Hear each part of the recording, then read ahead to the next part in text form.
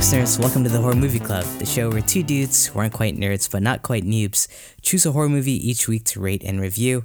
I'm Ashvin, I'm on the phone with my co-host Brian, and this week we're going to be reviewing the 2018 American horror film Cam, directed by Daniel Goldhaber and written by Aissa Mazai. This is a story about a girl who is a cam artist, and her identity gets stolen from her. Brian, this is kind of an eye-opener for me. Are you familiar with this industry at all? No, I mean, I knew it existed, but I had no idea, like, how it worked or, the details I was not aware of. Yeah, me neither. And I thought that was one of the coolest things about this movie is it's just kind of a behind-the-look at an industry I don't think, a lot of people are familiar with. Yeah, for sure. And it took a very, just kind of logical look at it. It wasn't hyper sexualized or sexually charged. It was just here's how it is. Yeah, exactly. It was very factual. It didn't take the angle you'd think a typical Hollywood movie would take it in. Yeah. And so this one just came out on Netflix in November of this year. It's been garnering a lot of praise, actually. The critics' reviews are pretty good. It's got a 90 or 80% on Rotten Tomatoes. And I think part of that's driven because of Aissa, the writer here. She was actually a cam girl. Did you read about that? Yeah, I learned that after I watched it. That's really interesting. It kind of makes sense because even though I didn't know anything about that industry, it kind of was feeling like they were getting it right. Yeah. It wasn't being really glamorized or done typical kind of treatment that if you ask someone who doesn't really know about it would kind of project. This felt very factual. Yeah, and I also felt it wasn't exploitative. It wasn't being the opposite of glamorized either. Yeah, exactly. And I think in reading some of the interviews about her and what her goal with this movie, I think she wanted to do a film which kind of showed the reality of people who work in this industry, and she thought the horror sci-fi genre would be the best because that's a genre that people get excited about, and they wouldn't just approach it as oh, here's a documentary about cam girls or something. Yeah, it's they were gonna do a documentary until she changed her mind. I think that's probably effective too, because there's a certain group of people that watch documentaries, but I imagine it's not as big as the horror crowd. Yeah. Or people it's not even that heavy of a horror movie. It's more just a good thriller. Yeah, for sure. I mean, I guess it's just good storytelling at the end of the day. But I think that element makes a lot more interesting. I've been saying that for years. We should get rid of documentaries and just replace them with horror films which loosely touch on the subject. A good successful example of that, Al Gore comes out with An Inconvenient Truth. No one watches that. But then, years later, they come out with, The Day After Tomorrow and all those, which is basically the same movie, but obviously a lot more interesting, better budget, more people go to see it. Yeah, I was just thinking today, I don't know what got me thinking about it, that there should be more climate change horror movies. Yeah, there should. Yeah. Considering how well The Happening did. Yeah, exactly. Exactly, if that was any indication of success. Yeah. Given your broad genre of horror, which has been a fun topic on the show, would you consider movies like Deep Impact or Day After Tomorrow, 2012, would you consider those horror films? No. Okay, but you would consider them documentaries? Yes. Okay. Yeah, but I appreciate that she chose this medium to tell a very interesting story and bring to light this perspective or this cut of the industry of American life. And would you classify this as a modern day techno horror? Is that what you used to call it? Yeah, I think it is a techno horror for sure. Yeah. And it has a very, very much thriller vibe. Right. Yeah, I think that's one of the genres that it comes out. Yeah, it is more thriller than I guess supernatural horror or anything. Yeah, it's kind of a psychological horror too. It's very trippy. You can't make sense of what's going on, and you don't know if it's happening and some things are happening in this person's head or what. Right. Yeah. Yeah, it does have that ambiguity and that sense of paranoia that you don't really know what's going on. Yeah. pretty effective. And here, so the main actress is Madeline Brewer, who I guess has been on Orange Is the New Black. Have you seen her in that? Yeah, I had to like look up pictures of her in Orange Is the New Black, and Yeah, then I me put too. it together who she was. She She looks doesn't very look different. Yeah, she doesn't look anything like what she looks like in Orange Is Yeah. the New Black. But similar to the movie we talked about in last week's episode, Overlord, Madeline's also been in a Black Mirror episode.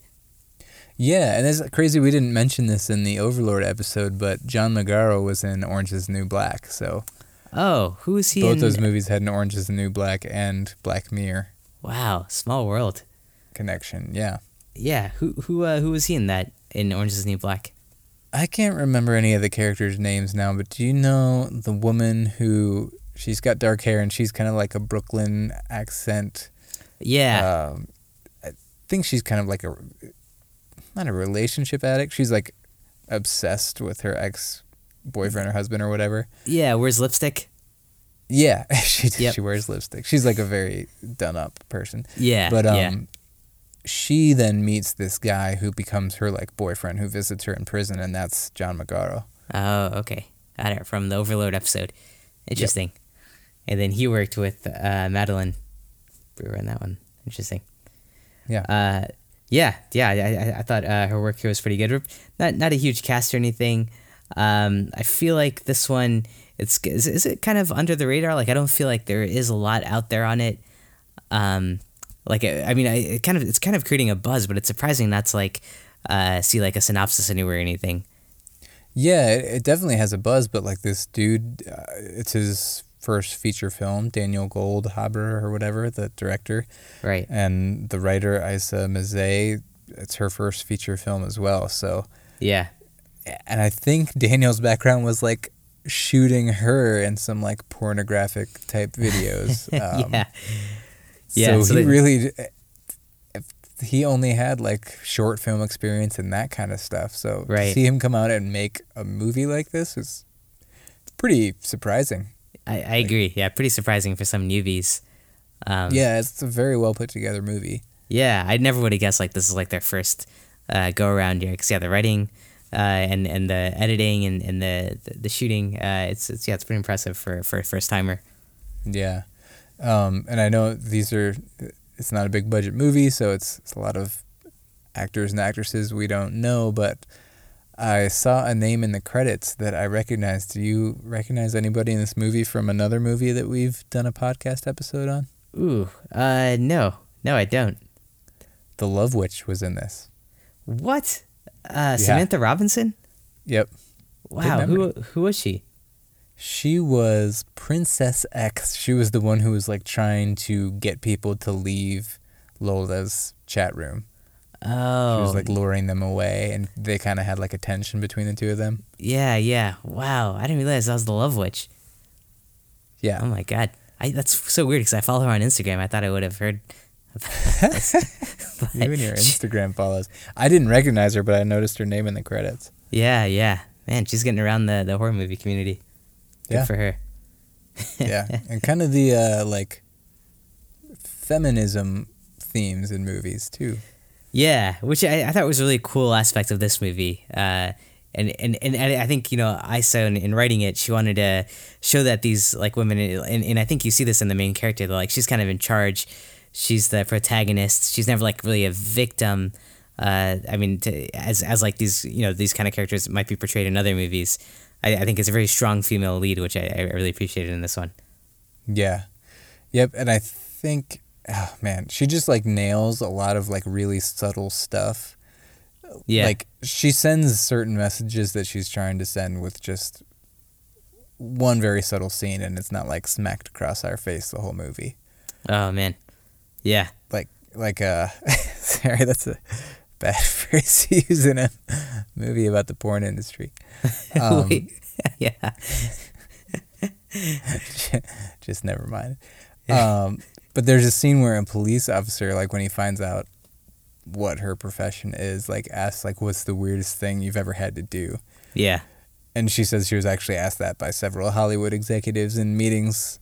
Right. Like, once they learned that she'd previously worked as a cam model. So Hmm. I felt like the male creep was very well captured in this movie. Oh yeah, yep.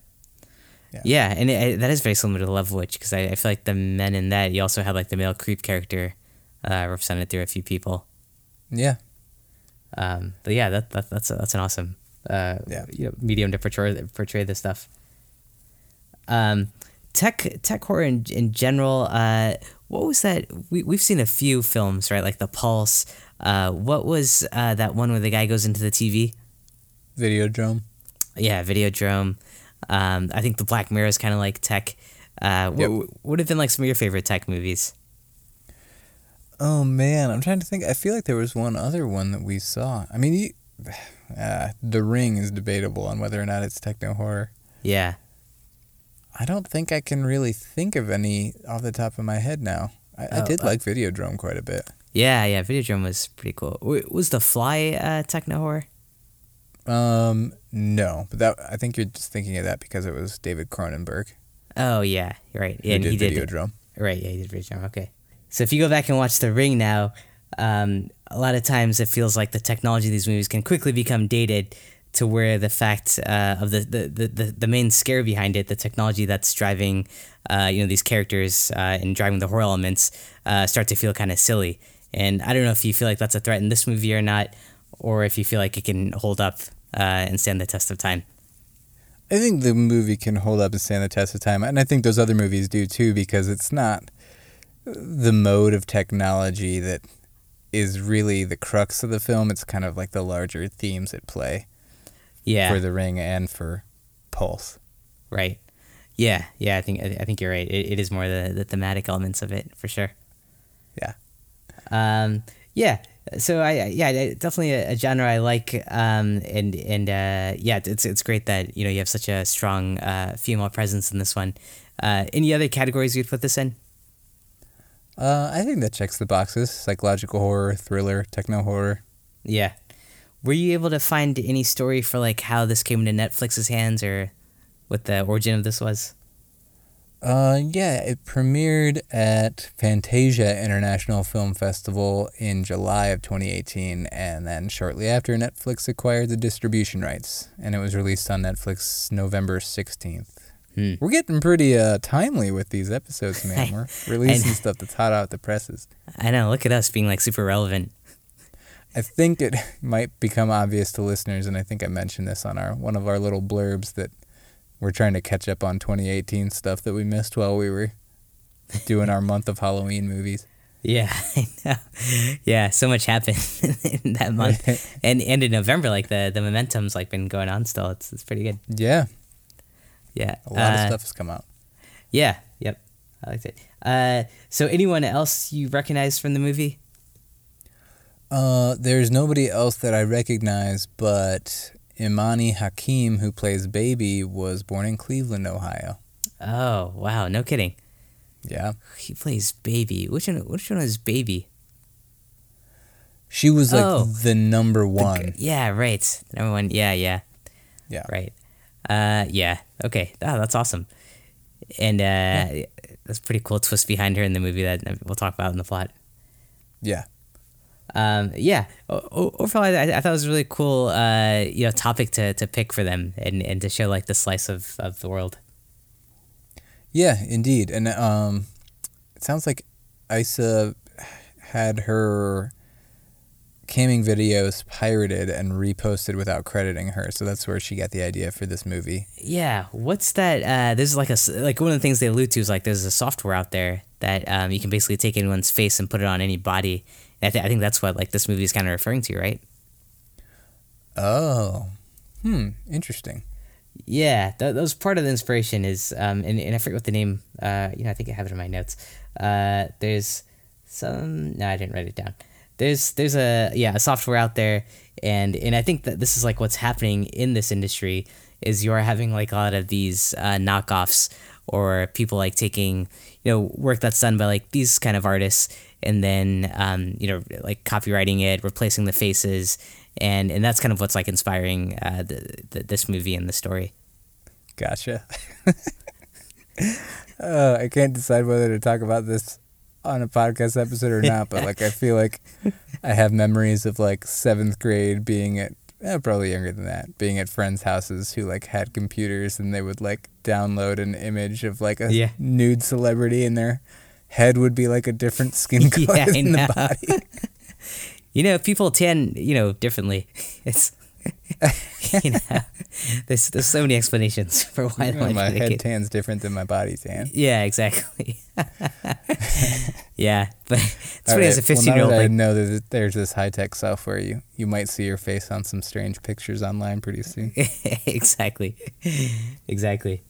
Which that is pretty crazy in this world today, like the inauthenticity that comes with technology and like the things you can do. And I think this movie kind of plays to that, which is cool. Yeah, it's very, very creepy. Yeah. There's some stuff in this movie that like is creepier when you like sit back and think about it afterwards. Yeah. Would you say this is more cerebral? Yes. I agree. Than non-cerebral? I guess. I don't know what the other alternative was. A non-thinker. It's more cerebral than foot related. Yeah. I think you're right on that one. Cool. All right. Well, anything else before we jump to start talking about the plot? That's all I got. Cool. All right, man. Well, I'm getting a note that we just had a new episode uploaded, and I'm not sure if we're putting one out, so I'm going to go check it out really quick. And then all right, good. I'll be right back. Good luck, man. All right, thanks.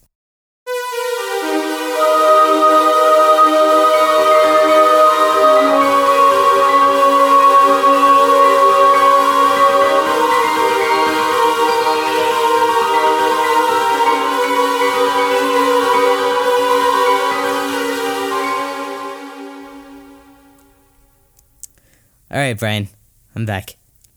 Yeah, what's the issue? So apparently, there's an episode of ours came out, but it's under the Horror Movie Club podcast. Did you put something out? No, I didn't. But our show's called Horror Movie Club Podcast. Oh yeah. No, this is good. But it sounds just like us. And, they might be using some kind of software. And it's actually getting a lot more views than we do, so maybe we should probably track it a little better. Maybe, yeah. Yeah. Watching this movie, I had a lot of takeaways for us, like, things we could do to make our podcast sell more. Yeah? Yeah. Maybe, like record from a bubble bath? Yeah, yeah, for one. We both are in bubble baths. People can, like, tip topic ideas and put, like, dollar amounts next to it, and we'll agree which one to talk about. I could kill you for some money. There's all kinds of things we could do. Dude, wait. So did you pre-plan that break thing with the? No, I didn't pre-plan it with the. Yeah. Why did that not work? We just had this whole thing, listeners, where we weren't recording, and Ashwin and I got in an argument because he was calling Pulse the Pulse, and he calls Horror Movie Club the Horror Movie Club. Yeah, I was trying to figure out a way to get that plugged back in. You worked it in even though it wasn't included in the final recording. Exactly. It's a throwback to a B-side that no one will ever hear. Yeah. Yeah. But we should check in this podcast that's more popular than ours, but it might be someone forging us. Yeah. Someone to look into. Let them have it. Yeah, exactly. Let's dive into the plot then. So I think this movie kicks off, just kind of getting you immersed into this world of cam girls, which are these girls, for those of you who aren't maybe familiar, these women who are online on another side of a camera. They're in these chat rooms talking to guys, and they're kind of putting on a show. And I'm not sure if these shows run like 24/7. It seems like they're probably just a few hours. No idea. I mean, I'm sure 24/7 you can access anybody's like a variety of shows, but I'm sure a person can't be on the video for 24 hours. Yeah. Although I think there are some people, and I don't think this is a porn thing, but I think there are some people who just are like, hey, my camera's on and it's always on. Wow. Like Truman Show it pretty much. Anytime. Yeah. Yeah, that's impressive. But yeah, I guess we should have said what cam girls were right off the bat. Yeah, I mean, I was, it's something like I feel like I've heard about. You also have like ads popping up about it, but it's just kind of interesting to really dive into it. And then I guess they make money by the audience who like tips them. They never. One of the things in this movie they never really talk about is how much each like coin or token is worth. I wasn't sure what the conversion rate was. It wasn't like dollar for dollar, was it? I would guess not, because otherwise the money would have gotten pretty high up there. But yeah, right. But yeah, that was interesting. Yeah, but so the opening scene, we're introduced to the main character Alice, who's played by Madeline, and she's doing a live cam show, and one of the things like that, she's got this room that's like it's pink lighting, and it kind of, this whole scene kind of felt like very David Lynchy, like kind of keyboard music, like synthesizers, and her like playing like this false personality to the camera, and trying to get people to like contribute tips so that she would do stuff, and then she's like talking about doing different kind of acts of the sexual nature, and then someone like jumps into the chat room, and like he's like, the name is like Visitor, and is like take the knife and kill yourself, and just like telling her to like basically like stab herself and stuff. And everyone else in the room, in the chat room, is like saying, don't listen to her, or don't listen to him, block him. And she tries to block him, but he comes back as a different visitor. And so it's starting to get kind of tense, because you think like there's this guy who's coming into the chat room and like trying to get her to kill herself. So finally, like, she pulls out a knife, which I'm like, why does she have a knife to begin with there? Yeah. And she's like, is this what you want? And then like she stabs herself on camera, and she like falls back, and there's like blood everywhere.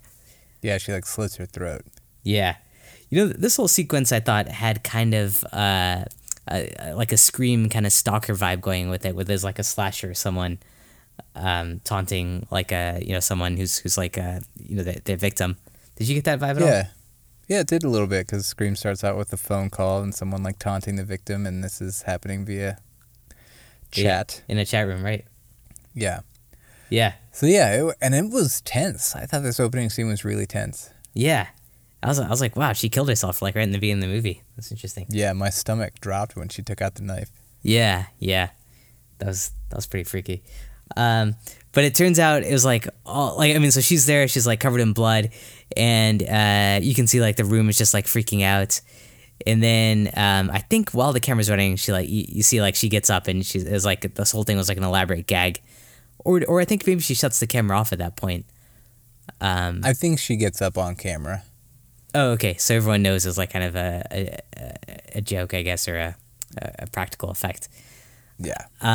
But the highlight for her is like her standing at that point, like when she started this show, was like she was like the 56th ranked person on this website, and after like that little stunt, she's like up to like 53, and she's just like ecstatic about it, because and that's kind of what she's after.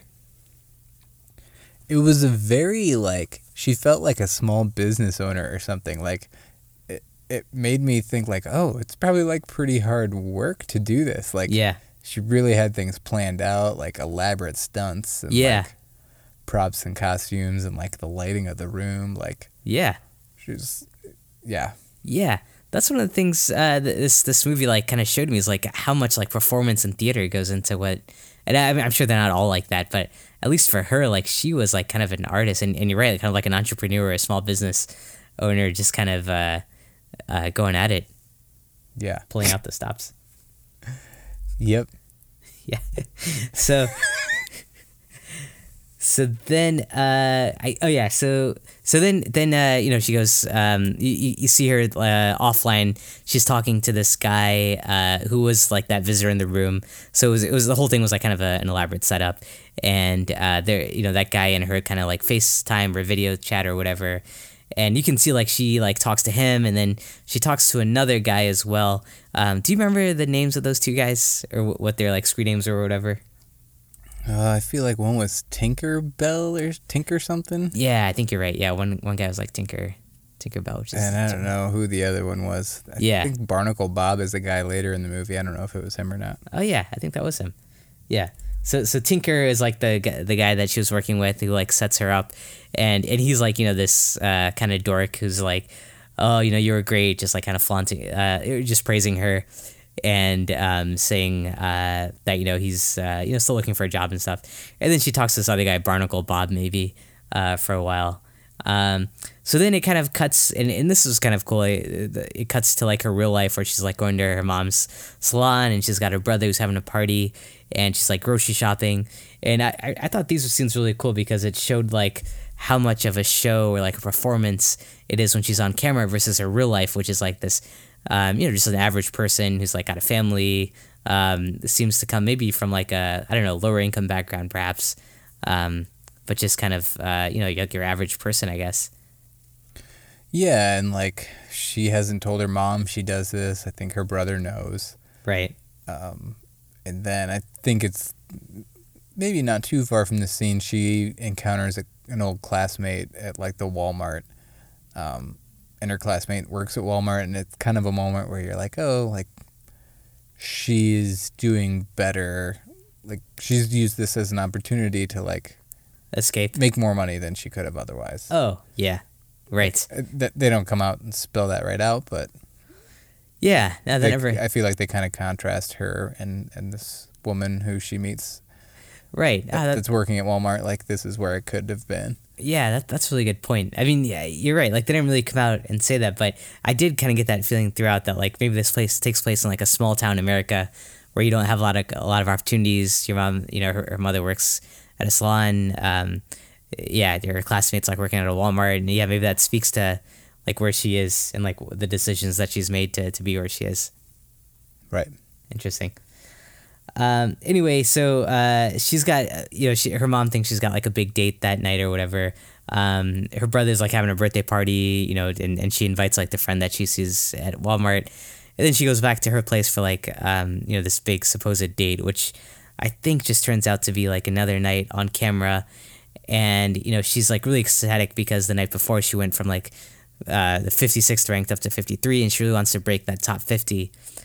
And what does she end up doing on this night that gets her to break 50? Do you remember? I don't think it was anything too drastic. I think she had just kind of like set up like a date night type thing. Oh yeah, and she had like a steak, right? Oh yeah, and she was just like eating a steak. Yeah. And I think it was just that she was so close to 50 and she had been like gaining ground already that she knew like this could be the night she broke the top 50. Yeah, right. And somehow eating steak on camera did the trick, and she like breaks the top 50. She's like ecstatic. I mean, this obviously means a lot to her, and she says like she's been trying to go for this for a long time. I think she told her brother in the previous scene that she was holding off on telling her mother what she did for a living until like she got into like the top 50 or so and was like proud of it. So which I think is a really cool theme, that like she like was really proud of, like wasn't embarrassed about what she was doing, but she kind of like maybe respected it a bit, but just wanted to be good enough to share it with her mom. Yeah, maybe it would soften the blow. Yeah, right. That like I'm really good at it too. So she breaks 50, but almost as soon as she starts, as soon as she breaks 50, viewers start exiting. And it turns out that like this one woman who I think she thought they were friends or something at some point, because this was the girl that she was talking to earlier in the day, right? No, different girl. Ah, man. All right. Well, this is Samantha Robinson from The Witch, correct? The Love Witch. The Love Witch, right. Thanks. minor difference. The Witch. Yeah. The Love the Witch. From The Love Witch. So she's in another room offering to take her top off if everyone like exits from Lola's room. Lola is Alice's screen name, and people start like leaving because they're really excited because the Love Witch, Samantha Robinson, never takes off her top. So she's like, what the hell, I just got undermined. She's like pretty upset. And so you can see like she goes from this emotional high of being like in the top 50 to suddenly like having the carpet pulled under her, and like she's back to like 54, 55 or something, and just kind of gutted. And I feel like you kind of ride that emotional roller coaster with her. Yeah, she's a good actress. Yeah, I think she carried this pretty well. And then she's like, she's pulling out all stops, and she goes to this house where I guess these women who work in for these cameras, or these cam girls, like they have a house where like they shoot a lot of their stuff from, and in the house I guess there's a a toy or some kind of ride, the Vibratron. Is that what they called it? I think so. Yeah. Yeah, and the premise is like if you get on it and ride it on camera, it's gonna like, boost your ratings by so much. And she's like so low now because like her rank dropped after getting above 50. She'll like do anything to get back up there. So she jumps on it, or I don't know how it works because it doesn't really go into details. But you can tell she's not really into it. But she's like trying to put on a show. And does she break 50 again at that point or not? I can't remember if she does or not. Yeah, I can't remember either. But this scene, like while she's like doing whatever you do on the Vibratron, it was kind of scary because she looks up and there's like, do you remember like seeing like a severed head on like an animal head on the wall or something with horns on it? I don't. I feel like it was kind of a trippy scene, but I can't remember why. Yeah, I feel like there was like a glimpse of like it might have just been something on the wall, but this scene like tried to be like kind of a possession scene or like some kind of trippy scene where like she's kind of giving away her principles and selling out, and like she's kind of like almost like sacrificing herself for ratings, and I feel like that showing like this animal head on the wall kind of also played to that image. Okay. With that, but I can go back and check too. Nice. Yeah. Let's roll with it. Yeah. So anyway, then the next morning she wakes up, and she hears something in her place, and it sounds like her voice like coming from another room. So she goes to the studio. It's empty, but the TV's on, and on the TV, like it's turned to her channel, and she's on the TV like doing a show like in a hot tub, and she's like really confused because all the shows are supposed to be live. And at first she thinks it's like maybe an old recording or something, but it says live, and she like chats with the person on the screen that's supposed to be her, and the girl on the screen like chats back to her.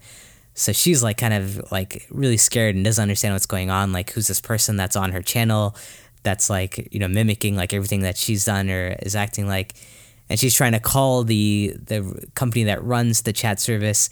And they're not really helpful at all. They're just like, you're logged in. We don't know who you are, so we can't really authorize you. And it kind of basically like every call to the help desk ever. Yeah, exactly. That was so accurate. Like, well, we can escalate it, but yeah, that's all we can do. Yeah. Yeah, I thought that was a pretty good portrayal of any call to the help desk for sure. Yeah. But I think then it kind of just goes down this path where like you're seeing her identity like kind of being ripped away from her by someone online who she doesn't know who it is, but it's just like kind of locked her out of the account and is like getting all these views from her. And then there's a scene where like she goes to her brother's birthday party and all his friends like have found her, which is actually this person I think online like doing like stuff at a library, and like they're making fun of her and like to her brother, and he gets in a fight, and then like somehow at this birthday party her mom finds out that like, oh, that's you doing that, and she's like trying to tell people like, look, that's not me, someone's taken my identity, and this isn't the way like she wanted people to find out, like by this imposter like doing this stuff online. But that's kind of what's going on. And then you have that scene where you referred to where like these police officers come by and they're not like really taking her seriously. She's like trying to say like, my identity's been stolen. There's this person on the camera. And the cop's just like, well, yeah, what's the weirdest thing you've ever done? Or like, have you ever slept with anyone? That kind of thing. So I think it's... Yeah, and like I think the other cop's like, well, maybe you just shouldn't do this. Or like, that's what you get when you mess around with the internet. Or right. They're just not helpful at all. Exactly. And I think this sequence like really kind of speaks to the lack of power, lack of voice or agency that people in this role sometimes have, which I think is kind of where the horror elements are coming in. Yeah, and especially like, I don't know that anything she's doing is really illegal, but like for some sex workers, they're doing things that are illegal, and like, regardless of how you feel about that, like, they're still people, they're doing a job, and like, making their industry illegal means that it's not regulated. It still happens, but it's not regulated. So like, exactly, people are using violence and intimidation, and I mean, there's like no light shined into that industry at all. So like, they don't have a voice. Yeah, exactly. That's a good way to put it, as you said. Yeah, you're right. Yeah, so if you don't like a recognized industry, if you're not like, if you're not like embraced by the law and all that stuff, then yeah, this is the kind of like life, I guess, you gotta, this is what happens, I guess. Yeah, like you're on your own. Yeah, right. And so that's kind of like the battle you see her going through, is like she realizes like she can't rely on the company, she can't rely on the police. Like she doesn't really know where to turn. So she starts to do some digging on the number one ranked person on this website, whose name is Baby, who is our Northeast Ohio connection. Yep. Yeah. And I think to do so, she like meets with one of her clients, this guy that she talked to online a few times, Barnacle Bob, at a restaurant. And she's like talking to him, saying like, "Oh, I'm going to go meet Baby. Have you met her?" And he's like, "Yeah." And he like lets it slip that like she lives in Georgia and all this stuff. So she like gets like some clues so like she can go back and kind of look up who she is. And I don't understand like why she was looking into Baby to begin with. Do you know why she thought Baby could help her? I can't remember. Can't remember if maybe she just wanted to do a video with Baby because, like, oh, she's number one and she'll help me get my rank up. Yeah. Or there was a point, too, where, and I don't remember if it's later in the movie, she hears Baby say something that's very similar to something that whoever has taken over her account said. Like, it was like the exact same phrase. Yeah. She was like, something's going on here. Yeah.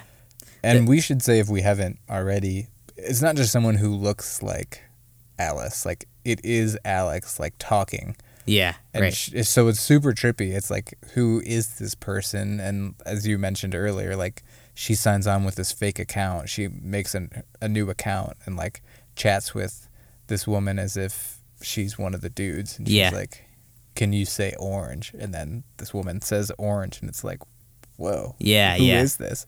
Yeah.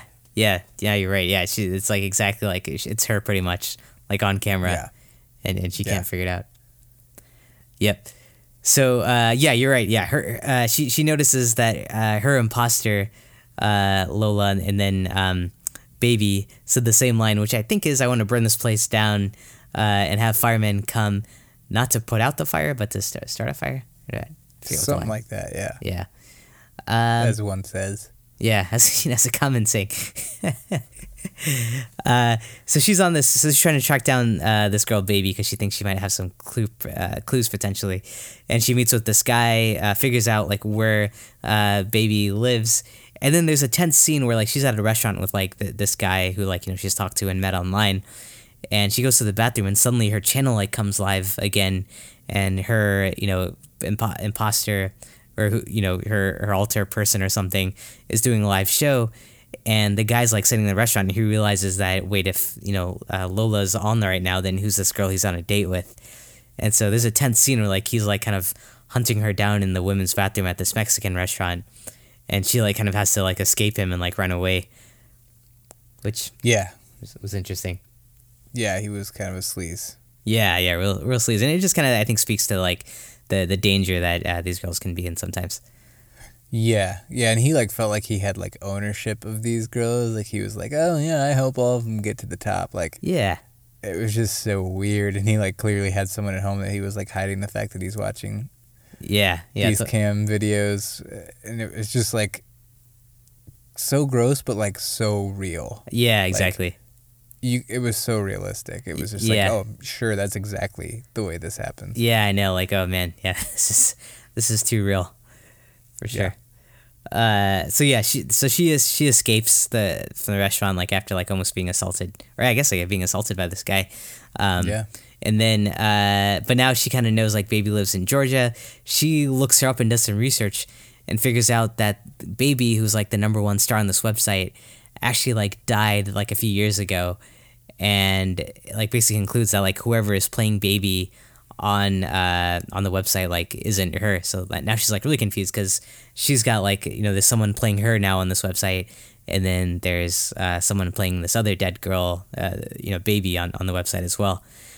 Yeah, and me as a viewer, I was like, crap, does that mean like someone's gonna come kill her now too? Yeah, that's kind of what I thought too. Like this meant like she was next, or someone's gonna kill her for sure. Yeah. And at this point, I forgot to mention this. While she was in the grocery store, she sees this guy Tinker, who's the guy who helped her get up when she did the original stabbing of herself in the beginning. The guy she kind of set that up with. He was like at the grocery store that she was at, and he's like kind of moved into town to like kind of stalk her, and she's like, she kind of told him like, you can't do that. You got to give me my space, and she was like weirded out by him, but she decides to go see him. And she confronts him about it, like, someone's stolen my identity. And I think she catches him, like, talking to her, like, doppelganger or whatever online. And she, like, tases him on the ground. And he like, says, like, he kind of knows, like, what's going on. He says, like, it's out there. It, like, copies people. And it's able to do it. And, like, I had a feeling that it was going to come after you. And it would recreate you, but it doesn't really go into much deeper explanation. Did you understand that at all? No, you still don't know what's going on. Yeah, basically he's referred to like some kind of it out there that goes around like copying these women. So then you have this really trippy scene where she goes onto his computer and like starts talking to her imposter on there, and her imposter doesn't really like recognize that, like, oh, I'm talking to someone who look exactly like me or whose identity is me. And they have like a conversation, and I think that's kind of like a freaky scene where they're just like talking to each other for like 2 minutes or something. Yeah, and all the dudes in the chat room are like, oh my god, what's going on? Like, how are they doing this? This is great. Yeah, right, exactly. And then like they're gaining more and more viewers and her rank is going up. Yep. Yeah, and it's there's one scene I forgot, which I think was also pretty scary. There's one scene where she's at home watching it, and she's like in her bedroom, and she sees like her character on the video, like she's hanging out. I think she was doing like a show with Baby, and the two of them are like in her apartment where like she is, and they're like coming in to like open her like bedroom door where she's lying down. And you're kind of thinking like, oh my god, like are they actually gonna like walk in and she's like gonna come face to face with this her duplicate there? But it doesn't happen. But I thought that was a pretty scary scene. Yeah, and like Alice thought so too. She's like looking at the door waiting for somebody to come in. Like, yeah, that was a very trippy scene. And I think another tense scene we forgot to mention is at some point her doppelganger like pulls out a gun, kind of like the knife trick she pulled earlier, and shoots herself in the head. Oh yeah, right. And then like gets back up and is like, "Gotcha, guys." Yeah, right, exactly. Like, what? Yeah, really messed up stuff. And every time like she's doing something like that, like it's taking an emotional effect on a huge emotional impact on the real Alice. Yeah, it's like watching it go down. So yeah, it kind of ends up where like those two are talking to each other. Like she's trying to talk to this girl, like herself basically, on the internet, and in that chat room, and she's like, oh, if I give you like so much money, will you put me online with you? And she's like, okay. So now they both are like live in the chat room, and all the viewers are like, oh my god, like is that your twin or whatever? And then she like decides to play like a copycat game with her imposter, and she like starts like slamming her face into the table, and she's like, whatever I do, you got to do. And so then the computer version of her, the copy, slams her face too, and then like they do this like 2 or 3 times, and like Alice like breaks her nose like doing it, and she's like, her face is all bloodied up. But the version on the computer, I think like you can tell like she's like getting kind of glitchy, and it's not like really showing up to be like the real thing on there. Is that what? Yeah, and it's like she's unharmed at first, and then you see some like glitchy stuff like pixelated stuff happen near her face, and then like blood appears on her face. Yeah, and I think like people in the chat room are starting to catch on, like, oh, you're not Lola, which is a stage name. Like, oh, you're not being real, and this other girl, she's like, her nose is actually broken, she's bleeding, and so somehow like Alice, because like she went all the way and she got more votes, she's like, all right, you gotta, as a prize, I want your username and password, or I want your password. And so the online bot, or the version of her online, the copy, gives her the password. Alice goes on, like logs into the account and just like ends it and deletes it, and like deletes the whole profile. And that's kind of how she kills the bad guy then. Yeah. Anything I miss? No, that's it. And if it feels like kind of like that's it, like to you listeners, if you haven't seen this movie and you're listening to the plot, like that's the way I kind of felt too. Like Yeah. it was such a trippy, disorienting vibe for so much of the movie, and then it was like, oh, she just like, presumably it was some sort of like AI or bot, Yeah. and she tricked it into giving her account back. She got it, logged in as herself, and then just continued her job. Yeah. Yeah. It was kind of anticlimactic, I guess. Yeah, it was. I mean, it was fine, but Yeah. it was so much of the movie was like so much build up and Right. and trippiness, and then you're like, oh, Yep.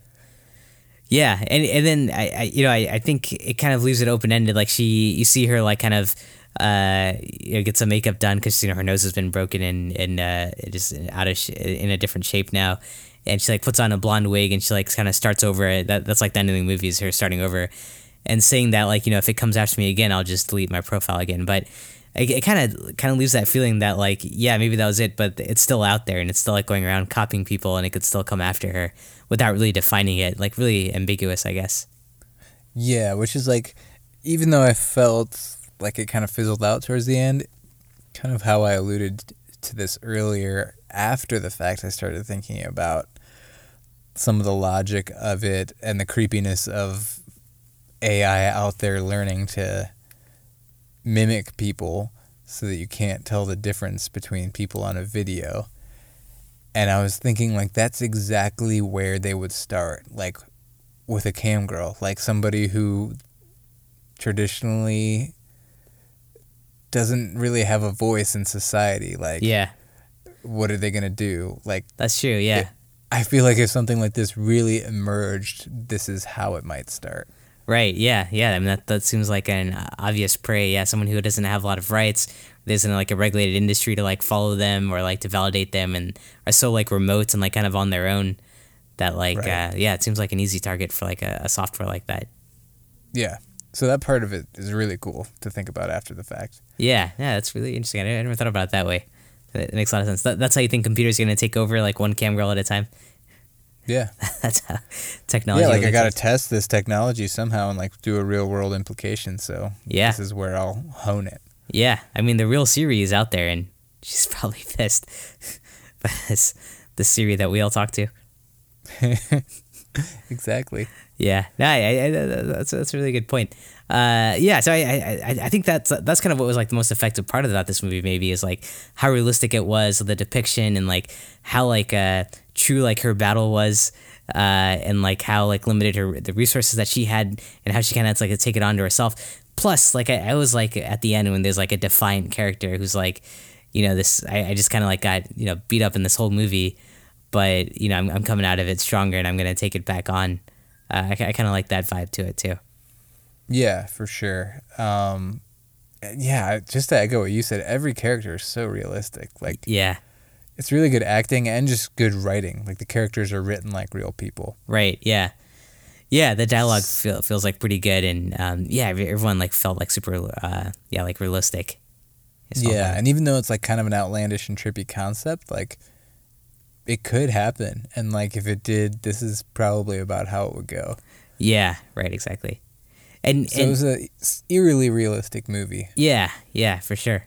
And do you feel like it was horror enough, or do you feel like that's like a miscategorization of this movie? Here we go again. Yes, our favorite topic. I don't think it was very horror heavy, but definitely enough to call it horror. It was. I think a thriller is a really good description. Like, Yeah, it was tense and trippy, and there were more emotions of horror than there are in some more blood and guts traditional horror movies. yeah. Psychological thriller horror. Yeah, I could definitely. I think you're right. The way it was shot, even the music and some really tense scenes. I think it definitely had its scares in it, or tense moments. Yeah. Yeah. And all like under a pretty limited budget. I think they only had like $1 million for this, which was pretty Yeah, impressive. that's what I saw. 1 million. Yeah, that's pretty good. Were you weren't upset at all, like that the end was like kind of undefined? You wouldn't have like I kind of thought something supernatural might have be going on, or like there might be some kind of demonic thing going on. But I don't know. Did you feel like that, or were you disappointed there wasn't? I was a little disappointed in the ending, but I don't think that's why. Like, I think it might have gotten a little bit hokey if they tried to make it a supernatural thing. Mm-hmm. Like, I kind of like the AI element.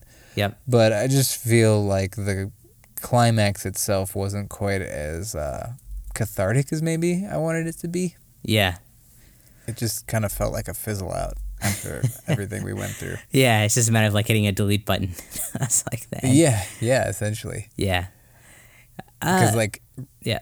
really what she's conquering in the end is like this bot. It's almost like if someone stole your identity and you finally got your password back. Like, Yeah. I'm sure it's very relieving. Yeah. If you're going through it, but like cinematically, it didn't wow me. Yeah, it's hard to like make that a huge epic win or anything. And I thought that for a good portion, like, why doesn't she just like walk away from this and like just create a new profile and start over? But I guess like part of this also was like that person had her identity and like the family connections, and I guess that person was like basically living, like, it had some kind of simulated world of hers where like it knew like everything about her and like her brother and her family and everything. So I guess she needed to put an end to it. Yeah, and like she didn't really know it was AI, I don't think. Like for the majority of the movie, I don't think she knows or we as the viewer know what's going on. Like, yeah, is this a person or is there something supernatural going on? It's very emotionally upsetting, both to the viewer and to the character. Yeah. You seem pretty confident that it was AI, though. Are you sure about that? I don't know that for sure. That was the impression I was left with. I think AI is probably the most like rational explanation, but I also think like to the degree that this went where like it knew like her brother, it knew her like the whole layout of her place where it could like just go into like different bedrooms in her house. That seems like pretty advanced AI, but yeah, you're right. Maybe it's coming, and it's coming for the cam girls. Yeah, that's true. I mean, it is like identity theft plus AI plus, I don't know, maybe some other stuff we don't even understand. Yeah. Out of 5, what's a good category here? Oh, out of 5 Vibratrons. Is that what they were called? Yeah, I think it was the Vibratron. Yeah. I think I give it 3.5 the Vibratrons. Yeah. I think I think I would give it exactly the same. 3.5 Vibratrons. Yeah. I was kind of feeling like it was a 4 while I was watching, but then the end just didn't wow me, so dropped it down. Yeah, I had the opposite. I kind of felt like it was a 2.5 while I was watching it, but now talking through it with you and like calling out some like the more in-depth elements about and the reality of things in it and how well it's executed, that I'd bump it up a bit. Yeah. Cool, we agree. Yeah. But was it really horror? I was so pumped. I thought we were going to do 2 movies in a row. We recorded Overlord and this one tonight where we both really liked it, but yeah, it was close. Overlord did not work out that way. Yeah. It was a close one. Yeah. Awesome. Well, anything else? That's all I have. All right. Well, that's all for this episode, folks. We hope you enjoyed today's discussion about Cam Girl, or Cam, right? Cam. It was just Cam. No girl. Cam. All right, man. You got me. All right. If you want to join the discussion, we encourage you to follow Horror Movie Club Podcast on Facebook and Twitter. We're at Horror Movie Pod on Twitter. Or shoot us an email at podcast@horrormovieclub.com. And be sure to check Facebook or Twitter for next week's movie in case you want to watch it before the next episode. Our logo is by Amy May Pop Art, so check her out on Etsy.com. And until next time, if you're creating an online profile, make sure you set a unique password that contains a good proportion of capital letters, small letters, numbers, and exclamation points.